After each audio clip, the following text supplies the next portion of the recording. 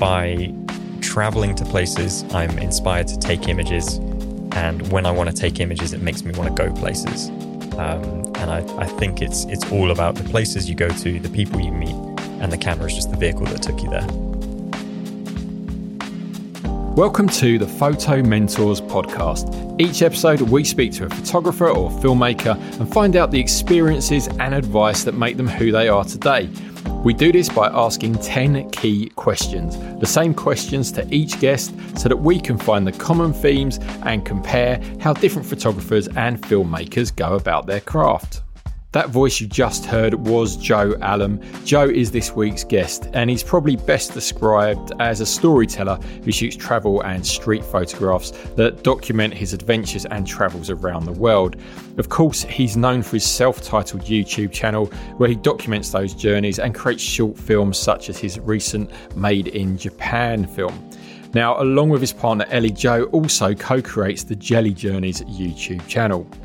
Joe has a background in graphic design, which comes across not only in his travel and street photographs, but also his clean titles and the visuals that he uses on his videos. Now, Joe is an avid lover of technology and cameras, and on his channel he offers some insight into the camera kit he uses, as well as showing exactly how he creates some of his photos and videos, which makes it not only insightful but also really entertaining. So it's great if you're into kind of travel and creativity. If you don't already subscribe to Joe's channel, obviously head straight over to YouTube and go and search for it. Joe's demeanour is a far cry from the usual kind of hyperactivity that you find with many YouTubers. And of course, I will add all of Joe's other social media links in the episode notes. Joe, first question then, to get started. The easy ones. As you know, we ask 5 quick questions just to start off with, to get things going, find out a little bit more about you, and then we go into the deep dive questions. So first up, what was your first camera? My first camera. So I'm going to answer this in 2 parts. So my very, very first camera was a point and shoot 35mm Kodak something. I think it came from Boots. I've got no idea what model or anything. It was just like a Christmas present one year. But my first time taking photography seriously was the Canon EOS 350D. Good camera. I remember working in Jessops, we sold absolutely loads of those. The 300D and the 350. Yeah. Nikon D70 all around that sort of time. But now, of course, things have moved on and you're shooting photos and you're also shooting video, you're vlogging, you're creating films. So I'm going to give you 2 cameras and 2 lenses for the next one. You're leaving the house right now. Yep. What camera are you taking for stills? What camera are you taking for video? And what lens have you got on each of them? Well, now that you've given me the option for 2, that's thrown a spanner in the works. So my main camera that I would pick up right now would be the Canon R5. And I've got the only RF lens I've got for that one is the 24-70 2.8. Absolutely beautiful lens. But of course it is a big, heavy system. So my second camera that would be on my sort of like second option to go even lighter is going to be the Fuji X100F. Cool. That was what I had expected you to say. If you could only take one out, what would you go for? I think it would be the R5 now. If you'd have asked me that 6 months ago, it would have been the X100F. But the R5 has really surprised me as being, quite honestly, one of the best hybrid cameras I could ever ask for. I'd previously gone away from the idea of searching for a hybrid camera. I just kind of came to accept the terms that there is no perfect camera for photo and video. And the R5 has performed. I've had amazing use from it for both photography and video. And yeah, I think the fact that I wasn't looking for a hybrid, originally I bought it just for the video purposes. It's been a pleasant surprise and I'm very happy with it. You're quite agnostic when it comes to brands, aren't you? Or use just, I think having watched your channel for a few years now, I think you've used just about everything by every manufacturer at some point. Yeah, I've definitely gone through. It's potentially a bit of a pain to work with from a marketing and business perspective, because some brands maybe won't reach out because they're like, oh, we know that you shoot Fuji, or others will say, oh, we know that you shoot Lumix. And the honest answer is I will just pick up a camera based purely on how I'm emotionally connected to it, and if it gets the job done, if I have fun doing it. Some cameras that I've used have been far more capable than others, but if I don't enjoy the ergonomics and the usability of it, then I'm not going to use it. And in that sense, specs don't really matter. So I enjoy going around choosing the different cameras, and it's also a drawback because it makes it very expensive. You buy lenses, and then a few years later you get a little bit excited about a different camera and you'll buy that and keep hold of the lenses. I've still got all of my Canon lenses from years ago, and now that I'm back on Canon again, I'm able to use those lenses. But it's a new mount, and I'm excited by the RF mount because all the lenses are amazing on that.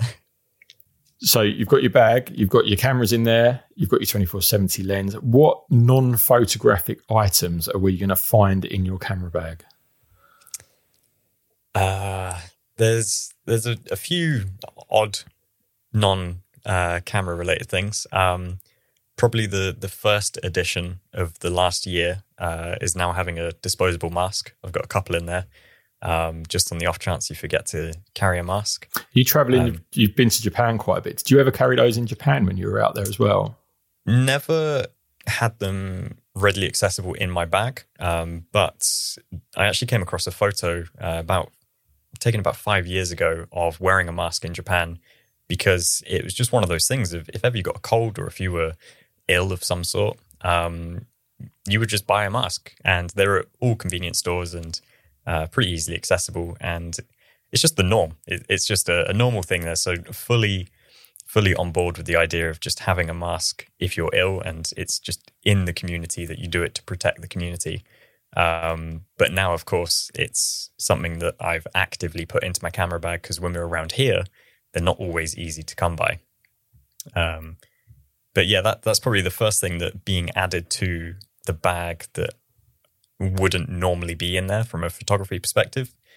I have a tote bag in my camera bag. So again, because we're quite often traveling and we're out doing, whatever on the day to day. And when it comes to the end of the day, you maybe get tired and you buy your shopping on the way home or whatever it is you're going to eat. Having a tote bag is just perfect to put things in. And what else? Oh yeah. I've actually got tampons in my bag, okay. Which is just one of those things of you never know who you're out shooting with, get caught short. It's just one of those things to be prepared. And what a gent. Yeah. So what's your favourite place to take photos? Let's go with type of place, and also let's pick a place in the world. Let's put a pin in the map. I like that you're giving me options here. It makes the question so much easier when you got variety and flexibility. So favorite place in terms of like a type of place. I definitely love urban, like mega metropolis. And I think that's why then if we go geographically, it's Tokyo. Just fallen in love with Japan on so many levels, culturally, aesthetically, and just so many aspects of Japan itself. It fits into my personality and character of everything that I enjoy, but also what I enjoy taking pictures of. But then on the complete flip side of that, because obviously that's one of the most densely populated places in the world, I absolutely adore the outdoors of somewhere like New Zealand, and just anywhere that you can go from, say, coastline to mountains in the space of an hour, that you just really can't beat on a sort of like personal escape, I guess. Okay, real tough one. And I think I'm gonna start a league table with these. I think kind of like Top Gear style, where they do the fastest laps and the worst and best looking cars. So obviously we had Damien DeMolder was the first guest on the podcast, and he set quite a high bar with this. Yeah. But how many camera bags do you own? I have lost count, so I'm gonna have to quickly run through my head on that. The majority of them are low pro, so that's an interesting thing. So we've got, I'm going to call it low pro big, low pro small, low pro travel, low pro. I've gone through Manfrotto. Are we counting Pelican cases as well? I don't think we'll do Pellies, no. Okay. Oh, this is actually disgusting thinking about it now. I think I'm up to 12, maybe. 12. That's impressive. That's impressive. In about 16 years worth. So let's crack on with the deep dive, ultra serious questions then. So let's start with, what's the photo that you've taken that means the most to you? I'm going to interpret this slightly differently. So when you sent it the question over before, and I actually misread the question. I was thinking a lot about it, but then in terms of how I would interpret it as means the most, I'm going to say it's a photo that was a real turning point for me. So in that sense, it means the most because it's possibly had one of the most significant impacts afterwards. And I'm actually just going to send it to you now so I can talk to you as I describe it. So this was a photo I took in 2014 in Paris, up the Tour Montparnasse, which is one of the tallest buildings in Paris. And it's a culmination of a change in perspective in the way that I sort of planned travel. This is with Ellie. Both of us went there. And it was one of the first trips where we went with a fairly dedicated idea of going for photography. So we were going there as like a holiday, but we both carried cameras and we were going to capture things. And it was just after I'd bought the Canon 70D. And so this as an image, first of all, the location, I wanted to go somewhere where I could see the Eiffel Tower from a viewpoint. And from then onwards, getting a successful image from a viewpoint of a landmark rather than going up the landmark really changed the way that I would travel to other areas. So from this image alone, I just love the fact that you can see Paris and you can see the Eiffel Tower. Whereas when you go to Paris, if you go up the Eiffel Tower, what do you point your camera at? You can't see the Eiffel Tower. That's one of the main things that you're there to see. And likewise, going up other places or viewpoints, like, for example, in Toronto, wanting to see the CN Tower, not necessarily going up the CN Tower, and just all of these different things. So that in itself was the first time I'd made a dedicated conscious effort of, I'm not going to go up the main thing. I'll take pictures of the main thing. Likewise, timing the visit there so that we got there when it was daylight, going through sunset into nighttime, rather than going out for dinner, which is what you would normally do if you're on a holiday. And this image is also a composite of two images, or two exposures rather. Just one for the sky and one for the foreground. And yeah, it's just, I guess it was like a culmination of putting a lot more thought and planning, and the results paid off. And from then onwards, it's been a sort of mantra for travel. Good timing, good location, and to just try and visualize something before you go, especially if it's a viewpoint. So is that, you're now thinking, right, we're off to location XYZ. What is what's the iconic location in this place? And then how are you working out where you need to be to take that photograph? Are you looking for another high vantage point or a low one? Or how are you going onto Instagram to see what other people have done? Or are you just literally just looking at a map and seeing what area would have interesting kind of other buildings that may work? Or how does that work in terms of being able to plan that shot? Yeah, it's definitely a lot of map mileage, going around Street View on places, and that's if you have the benefit of doing that if it's an urban environment. Or sometimes it's a case of using maps that map the sun. So you've got like the direction of the sun, and you can sort of draw lines of, if I go to this point, am I potentially going to get a good view of that? And trying to imagine what might be in the distance or that sort of angle. Instagram is a great place for just searching for an area and finding the images that everyone's capturing and the locations. And then from there, maybe dive a little bit further and go into the maps.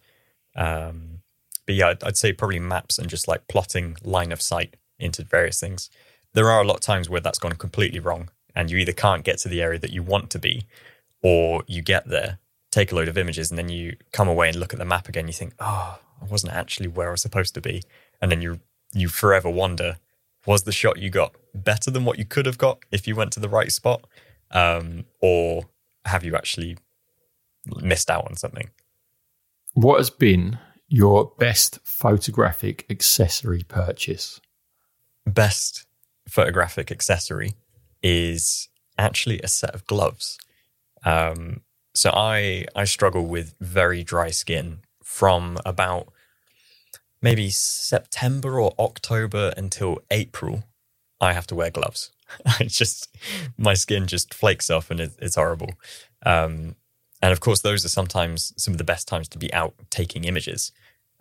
So trying to find a set of gloves that work with all the small dials, and as mirrorless cameras are getting smaller and smaller, it's just made it harder and harder.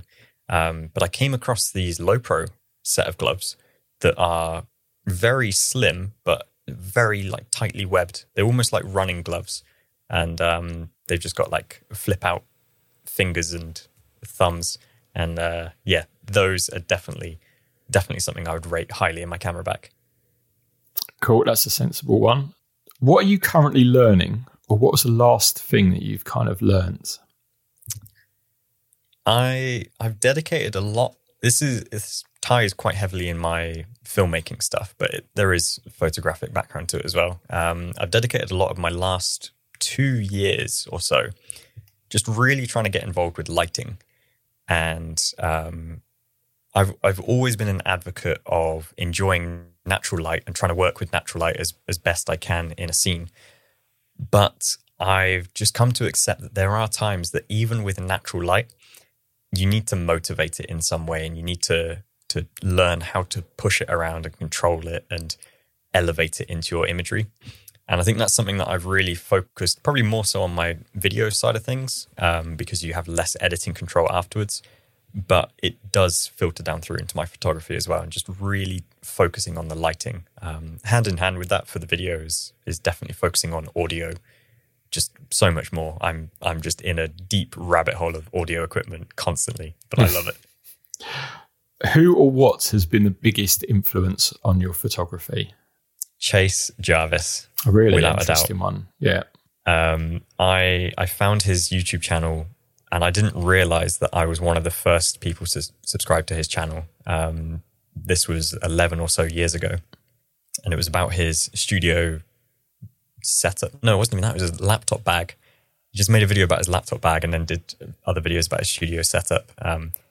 And he really paved the way of telling me or showing me what a commercial photographer can be like.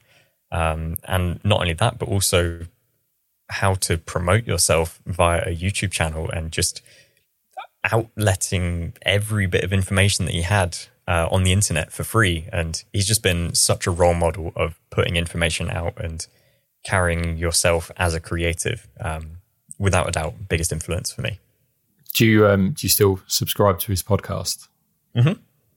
Yep. I listen to it fairly regularly. Going out for walks, quite often put it on.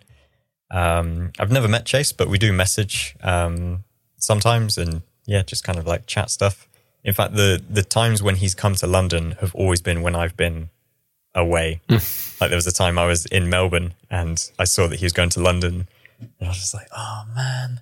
He's going out for beers at a pub that I've gone to quite a few times in Covent Garden, and so one day bump into him and actually meet him. But yeah. Okay, next question. What photographic technique do you wish that you learnt much earlier? It goes hand in hand with the lighting aspect. So there's a bit of a mantra that I've been sort of replaying over my head for the last couple of years, and that is bright pixels are sharp pixels.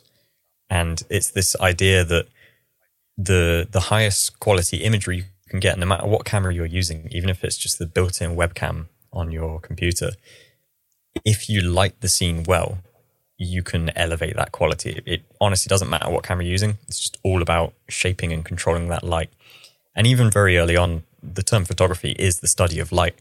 But I wish I'd really grasped it in the first couple of years, or maybe first 4 or 5 years of shooting properly with a DSLR.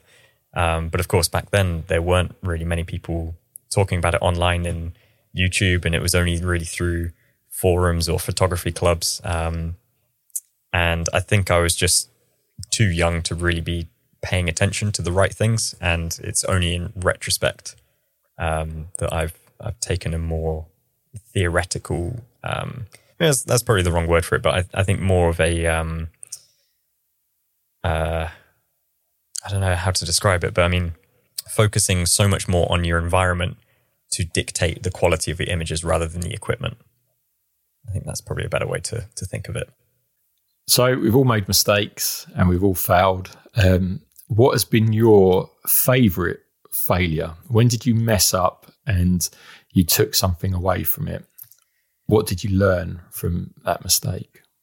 I mean, there are some things that happen consistently and they shouldn't happen consistently. And I got out of the habit of this, but there was a long time where I just forgot to charge batteries a lot. And you'd go out and either you remembered to charge the battery, but it's still at home charging, or just silly little mistakes like that. But I think probably the biggest mistake that I've never made again is a file management error on my part. So in 2008, I think it was, I went to New York with college, and I got I bought Mac OS Leopard 10.5. It was cheaper in America, so I bought it there. Came back home, pretty jet lagged, and installed it almost immediately, and had an external hard drive, and it said, "Do you want to use this as Time Machine?" I just said, "Yeah." And it said, "This hard drive needs to be formatted to work as Time Machine." So I was like, "Okay, yep, cool." And as soon as I hit OK, I realized immediately what I'd done. And I just hadn't connected what the word format meant. And then panicking, within that second, I unplugged the cable, which just corrupted the hard drive. On that hard drive was almost exactly a whole year's worth of photography from 2007, January 1st until December 31st. I had just images on that hard drive, and they got completely wiped. So that was the year that I turned 16. So I had my school prom photos, end of year photos, all sorts of things like that. It was my second year of taking photography seriously. So it was kind of, at the time, it felt like my best work. And all of those images were completely lost, and I was devastated from it. But it taught me the benefits of having multiple backups very early on into my career, I guess. It also taught me not to do things when you're jet lagged. I've never made that mistake again since, and I'm incredibly thorough in my file management now. But yeah, that was a messy one for sure. So let's get geeky. Talk us through that. So how are you backing up now? So I've got a few different automated systems. So one of the luxuries of having a YouTube channel is that brands do reach out. And one of the biggest brands that has reached out in the recent past is Synology. So I've got a home NAS system. So that's just a server. And I actually recently bought, how much did I buy? Another 28 terabytes for that. So collectively, as a RAID 6, I've got about 60 terabytes worth of storage on that server. And that automatically backs up my Lightroom libraries, and any imports that I do, no matter where I am around the world, it will synchronize. And so if I'm abroad, it will slowly upload those images and back them up for me. But I also do a localized backup on just some standard external hard drives. I quite often go for the Western Digital ones just because they've got just a nice small footprint. I know they're not necessarily the most reliable, but I'm not accessing them all the time. So it is a second redundancy. And I'm looking to set up a fully external online solution. But every one that I've gone through so far, it's never had a reliable onboarding process. I feel like if you start from zero and just start importing, it will just upload fine. But when you're starting at a point of having 30 terabytes of images, it just doesn't seem to have a happy start. So I'm still looking into the best solutions for that. Yeah, I'm kind of the same. I'm looking for something that, you know, I can do it, but I know full well it's going to be a case of just leaving the computer on, hoping that my internet provider doesn't mess up for any period of time. And then most likely, given, you know, you've obviously got video to accommodate as well, and many more photos probably than I have. I think I'm up to 41,000 or something at the moment in Lightroom, and that's not including like weddings I've shot and portraiture and work stuff as well. And you just think that is a lot of time where my computer is just going to be uploading in the background. You know, it's going to be a good few days and things. And like you say, it then becomes just like this big daunting task. And then what happens if you want to stop and then try again in a couple of days? Does it then go through the ones that you've already uploaded and work out whether you've got? And it's just like you say, there's anybody out there, please leave a comment somewhere or get in touch with me or Joe if you've got a decent online host for backing up all of your images. What do you use? And that'd be really I think helpful. one of the things as well is I'm really trying hard not to use Amazon, and I know that they are a big service for it, but it's one of those things where they have such a monopoly. They already have so much of my just shopping custom. I feel like that's one area that they operate about 60% of the internet, and it's ridiculous. On the other hand, I could argue and say, well, they have a solution for me. Why am I not just doing it?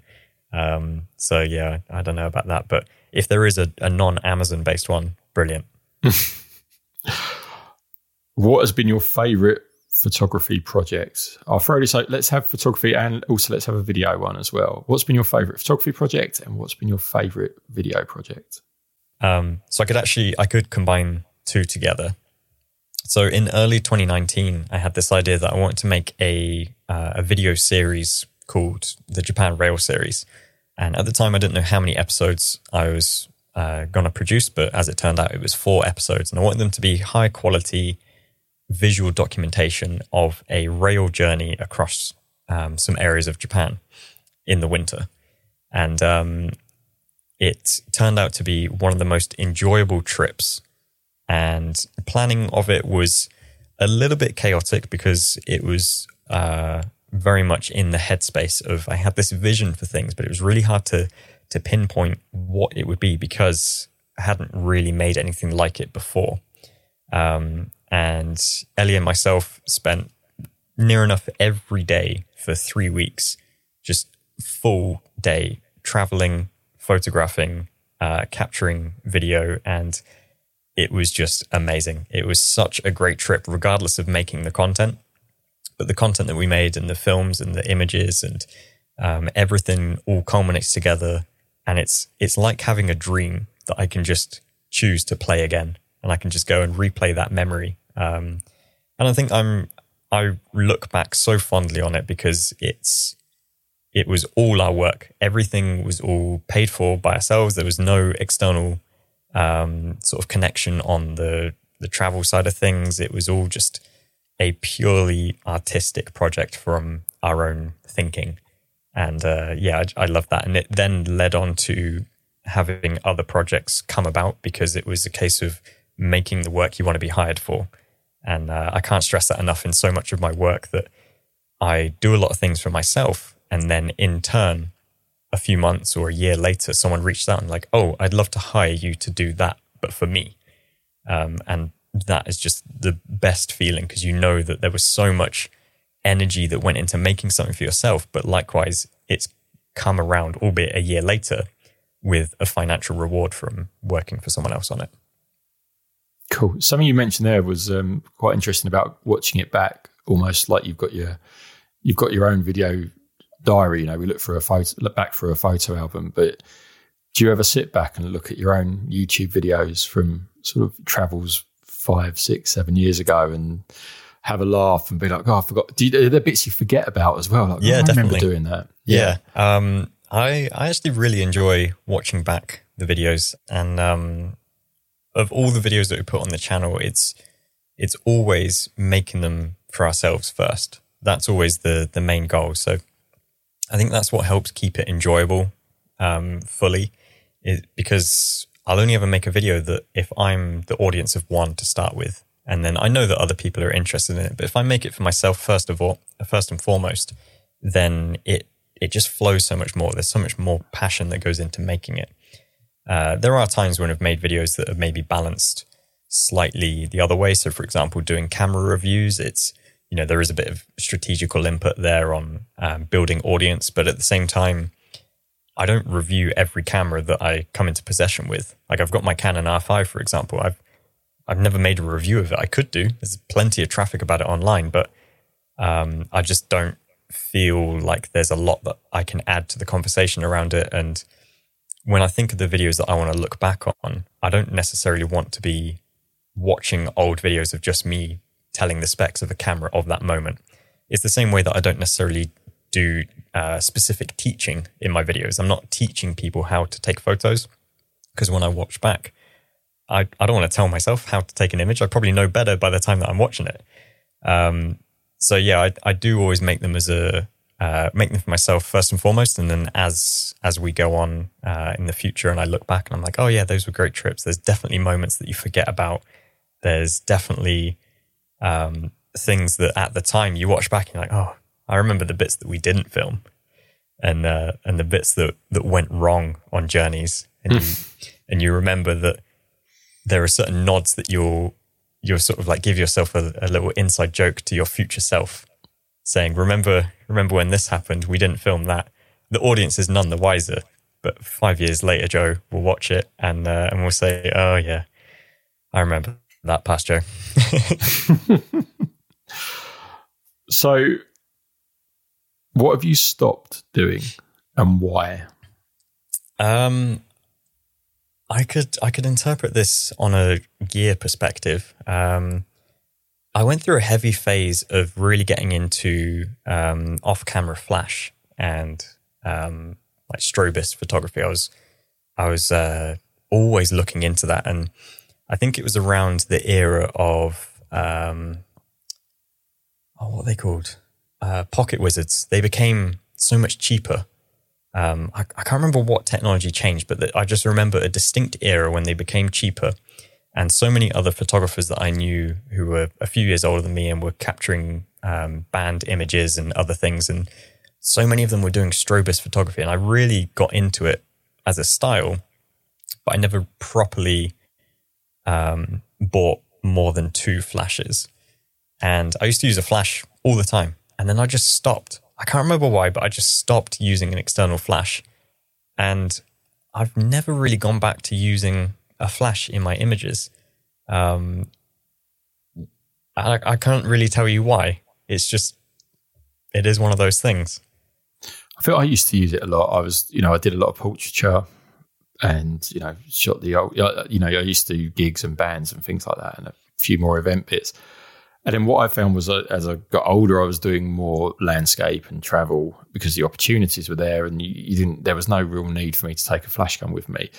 But one thing as well was the fact that you could pull details out of shadows all of a sudden. I found the dynamic range on the cameras was getting so good that, it's not a substitute for lighting, but I didn't have to use fill-in flash so much just to give some of those images a bit of pop. You could just lift the shadows of the raw images, and it was quite interesting going back to some of the images that I shot on Nikon D70 years ago, quite recently. And I found, because Lightroom has come on so much more and the algorithms have come on so much more, you can actually get stuff from the shadows that I kind of didn't even know was there, or images where you sort of give them things up. And you're like, the software can't deal with this. The image is no good. And then all of a sudden, years later, you go, oh, actually, I can just tweak that a touch and pull something up. That for me, it was around that time where the sensor dynamic range really started to take off. I think that was when I probably stopped carrying a flash gun around with me quite so much. Now, last week, Damien said that one thing he stopped doing was caring what other people thought of his images. Being on YouTube, that's probably one of the most vitriolic kind of social media platforms you can be on in terms of people just leaving faceless comments. So how do you deal with that? I've been fairly fortunate in the sense that the audience that have chosen to follow my work are a very respectable audience. It's a very respectful and intelligent community, I find. It's weird. There are times when things can just be completely quiet. As I'd say, the last year or so, I've really not produced as many videos as I'd have liked, even in a year when things were quiet, because I haven't necessarily had anything to say or to add, and I'll only speak up on the channel if I've got something to say. But at the same time, you don't always hear those comments of, oh, where have you gone or whatever, because they know that you take breaks and that it's fine. So in that respect, the audience they're only really there, or they're only really making a significant impact when it is of a polite nature. So I've never really had to deal with any sort of backlash or anything of, you owe me this, or you need to do better at saying this, or your images are crap, or I've never properly had that. But at the same time, I think that's just because it's a respectful audience that have come about from the videos. It's, I'm very fortunate for that. And I know it's not everyone's luck. But I will absolutely take that as my own luck. What's the worst bit of photographic advice that you've ever heard? Don't necessarily have to be given this advice, but you may have overheard somebody or seen a video or read something somewhere and you thought, nah. I read in a book, the book was published in 2006 and I was reading it in 2007. It said, don't shoot above ISO 640. And I just knew immediately. I looked at it and thought, well, that's wrong. Why would you ever just so explicitly say, do not shoot above 640? I mean, I understood what they were saying on the quality of the image, and it introduces so much noise, but I was also just looking at it thinking, well, that's not going to be the same next year. You've printed that. Why have you printed that as a piece of information? And I still think back to it now, because 10 years later, there are still people who tell me, they're like, don't ever go above ISO 800. And it's so damaging, I think, as a piece of advice, because it really holds people back. They think too technically on things, and they'll quite often miss a shot because they'll say, oh, I couldn't get my ISO below 800, or maybe 800 is a bit low now for people to be saying it, but 1200, for example. And I just think, take the shot. If it comes out bad afterwards, if it comes out noisy, grainy, whatever, then okay, it is what it is. But you at least took that shot. You didn't miss that moment. Chances are you can either get a great image from it, you can correct it, you can fix it digitally.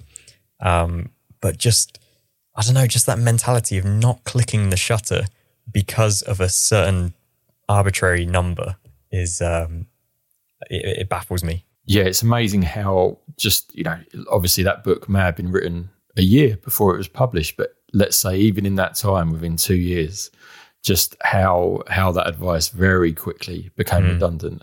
My bit of photographic advice, which hopefully no one would think it's the worst bit they've ever heard, is just ignore the top 2 ISO settings, is always so that way it's kind of flexible into whatever the maximum setting is. Just go back to, and then you're kind of in a safe zone there, because the top 2 is just basically the manufacturers saying, look how high we can push this. I like that. That works. Look how nice it is. I've written it in virtually every review I've written on a camera for about the last however many years. That reminds me actually of talking with my dad about making Yorkshire puddings, and he struggled for ages trying to make them because my mum was always able to make them super fluffy, and he was jealous of that.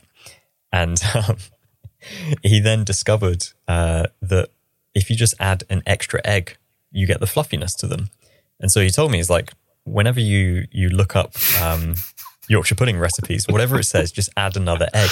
And I thought, well, is there going to come a time when someone's written the recipe right and I'm adding too many eggs?